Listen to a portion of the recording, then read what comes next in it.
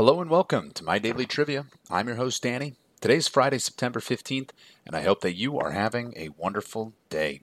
Happy Friday, everybody. It's finally the weekend.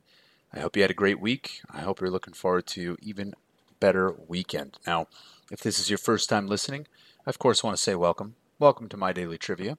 My Daily Trivia is a 10-round quiz show with no specific themes, topics, or categories.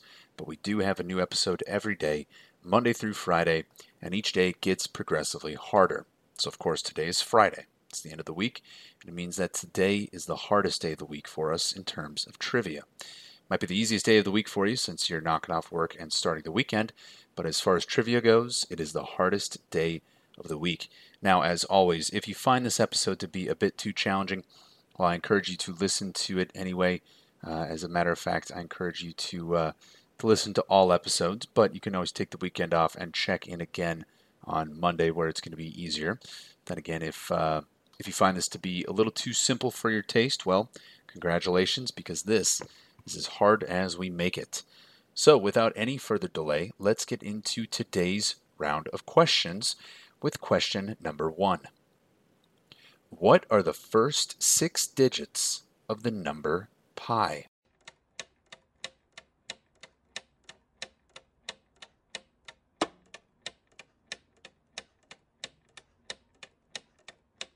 And those first 6 digits are 3.14159.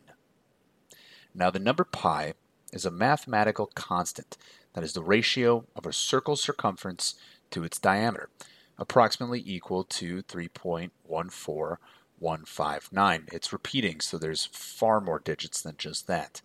The number pi appears in many formulas across mathematics and physics.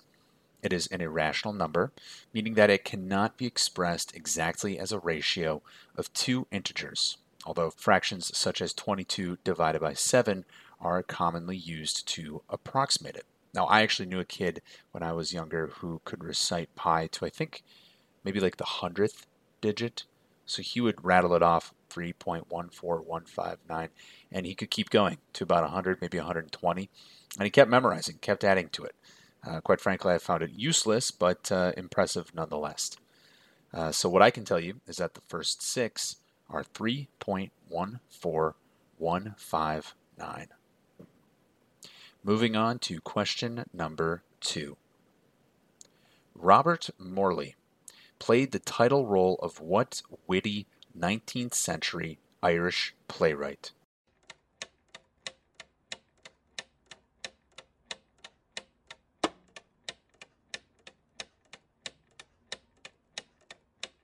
And that Irish playwright is the only Irish playwright that I know, Oscar Wilde. Oscar Wilde, the movie, is a 1960 biographical film about Oscar Wilde. The plot primarily focuses on the litigation surrounding Wilde's libel suit against the Marquis of Queensberry and the subsequent accusation of Wilde's homosexuality. This was one of 2 films about Wilde released in 1960, the others being The Trials of Oscar Wilde. They were both released around the same time in the last week of May 1960. So once again, that witty 19th century Irish playwright is Oscar Wilde. Question number 3. What does the acronym UNESCO stand for? And I'm going to spell that out for you. That is UNESCO. What does that stand for?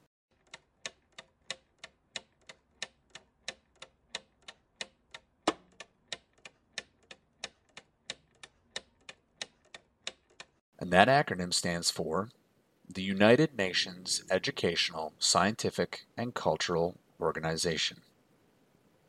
UNESCO is a specialized agency of the United Nations aimed at prompting world peace and security through international cooperation in education, arts, sciences, and culture.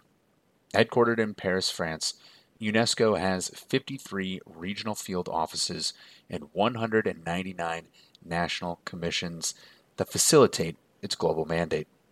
Now, I've always heard of things like UNESCO World Heritage Sites, but I never actually bothered to look up the acronym. So once again, that acronym for us all to remember is the United Nations Educational, Scientific, and Cultural Organization. Moving on to question number 4. During the 19th century, a British hat fashion trend nearly led to the extinction of one of the North American aquatic mammals known scientifically as Castor canadensis. What common name is associated with this mammal?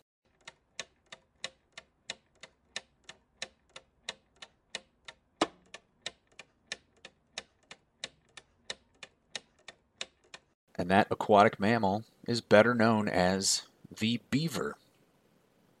A beaver hat is a hat made from felted beaver fur. They were fashionable across much of Europe during the period from 1550 to 1850 because of the soft yet resilient material that could be easily combed to make a variety of hat shapes, including the familiar top hats, much like the one you would see on Abraham Lincoln. To make the felt, the underhairs were shaved from the beaver pelt and mixed with a vibrating hatter's bow. The matted fibers were then pummeled and boiled repeatedly, resulting in a shrunken and thickened felt. Filled over a hat form block, the felt was then pressed and steamed into its shape. The hat maker then brushed the outside surface to a sheen.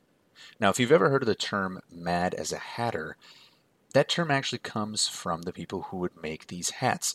Part of that process involved using mercury, and the mercury would affect the person's ability to function. It would make them go a little crazy, I guess you could say, and that's where the term "mad as a hatter" comes from. It comes from the people who worked with the mercury to make these beaver felt hats. Moving on to question number 5. Whose sister defected to America in 1964 because she was in opposition to his policies?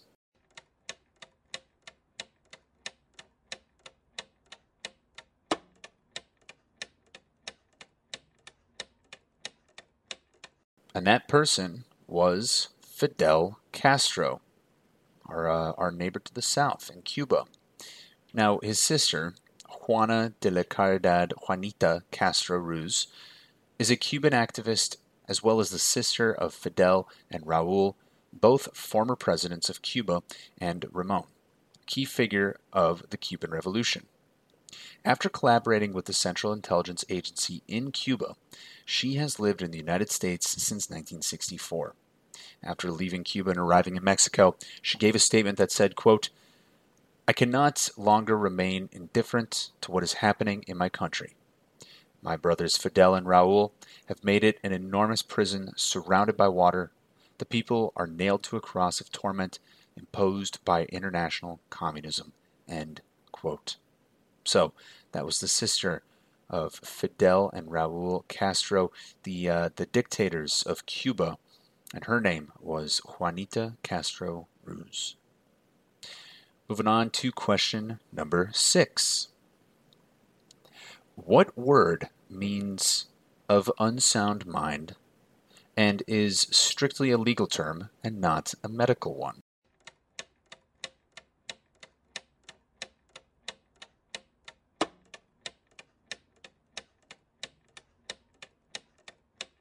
And that word is insanity. Insanity, madness, lunacy, and craziness are behaviors performed by certain abnormal mental or behavioral patterns. Insanity can manifest as violations of societal norms, including a person or persons becoming a danger to themselves or to other people. Now, in United States criminal law, insanity may serve as an affirmative defense to criminal acts and thus does not need to negate an element of the prosecution's case, such as general or specific intent. So for that reason, it can be used in a court of law. Once again, that is insanity, something that was probably being shown as some of those beaver hatters, as I mentioned. Perhaps people who are mad as a hatter could also be defined as insane. So that was question number 6. Moving on to question number 7. Who are the mom and dad, What are the names of the mom and dad of the Disney dog Scamp?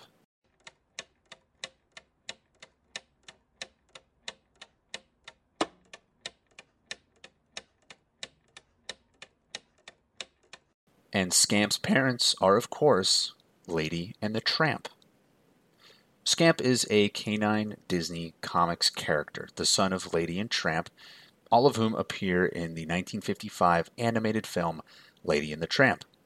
Scamp is featured in comic strips and comic books of his own since the 1950s, but it's in the final scene of the film. The dogs have a litter of puppies, including 3 girl pups who look like Lady, and a mischievous, restless boy pup who resembles Tramp. Now, the names were not given in the film, but evidently, I guess they had that puppy and they went on to name him Scamp. Probably something similar to his father, Tramp. So, that was Scamp, son of Lady and the Tramp. Moving on to question number 8. What song, written by Bruce Springsteen, was a hot number for the Pointer Sisters in 1979?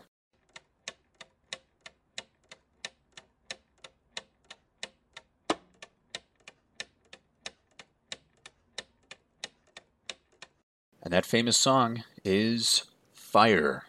That's it. That's the title of the song, just Fire. Now, Fire is a song written by Bruce Springsteen in 1977, which had its highest profile as a 1978 single release by the Pointer Sisters. The first single by the trio of the Pointer Sisters, that is Anita, June, and Ruth Pointer, Fire was recorded for the group's November 1978 album release, Energy, with Anita Pointer on lead. The song was also released by Robert Gordon and Springsteen himself. Now, fun fact, Bruce Springsteen actually envisioned this song Fire, as a song which could be recorded by his idol, Elvis Presley. It was written after Springsteen saw Presley perform at a May 28, 1977 concert at the Spectrum in Philadelphia. Springsteen went on to say that he, quote, sent Elvis a demo of it, but he died before it arrived, end quote. Another fun fact, this is actually one of the first songs that I learned how to play on the guitar, mostly because it just has, if I remember correctly, it just has 2 chords, so it's quite simple for a beginner guitar player. Now, in my opinion, thinking back to that song, I know that song well, and it does seem like it would be a pretty good Elvis Presley song, in my opinion. So, it seems like Bruce wrote a pretty good song, not only one that I could see being sung by Elvis Presley, but one that also gave the Pointer Sisters a number 2 hit. So that was Fire by Bruce Springsteen as performed by the Pointer Sisters. Question number 9. Who is the naturalist that founded the Sierra Club in 1892 and has a redwood forest named after him?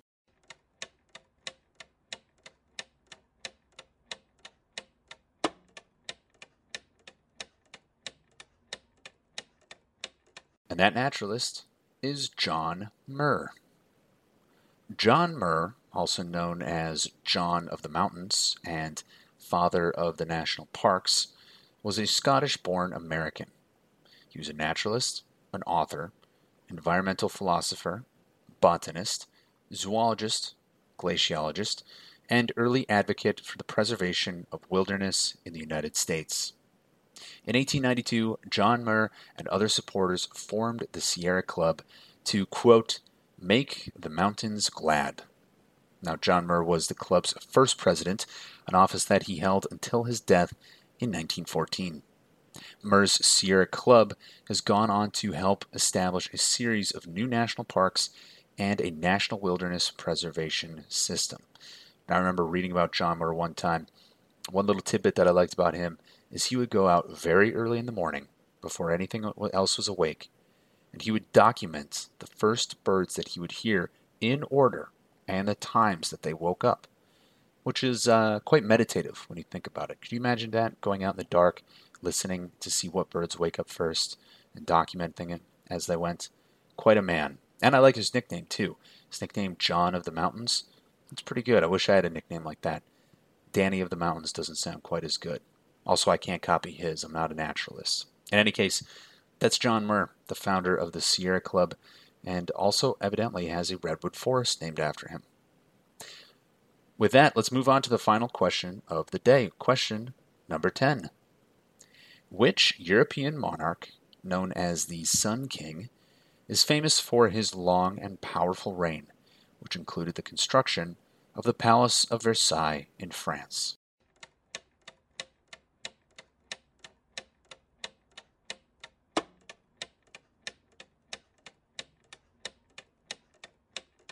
And that is Louis XIV.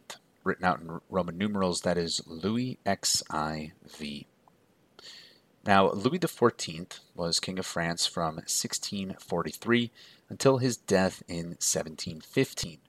His verified reign of 72 years and 110 days is the longest of any sovereign, which is quite impressive.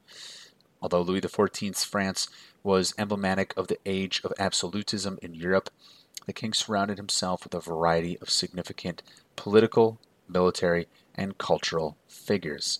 Of course, he's also famous for the construction of the Palace of Versailles in France. Now, it was actually his grandson that was later decapitated with his wife Marie Antoinette. That was Louis XVI during the French Revolution. But prior to him, the Sun King, another good nickname. Look at that. 2 good nicknames in a row, John of the Mountains and the Sun King. Well, that's quite impressive. So once again, that European monarch, Louis XIV. So that's going to conclude this round of My Daily Trivia. If you found this round to be simple, well, congratulations. This is as hard as it gets. You should pat yourself on the back for having such a successful round. However, if you did find it quite challenging, I tell you what, take the weekend off, relax a little bit, come back to us on Monday. It's going to be the easiest day of the week. We're going to ramp it up as we go. Once again, I want to encourage all of you to tell your friends, tell your family to take a listen to our show. We're always trying to grow the community here at My Daily Trivia. I want to thank all of you again for listening to My Daily Trivia. I'm your host, Danny, and I will see all of you on Monday.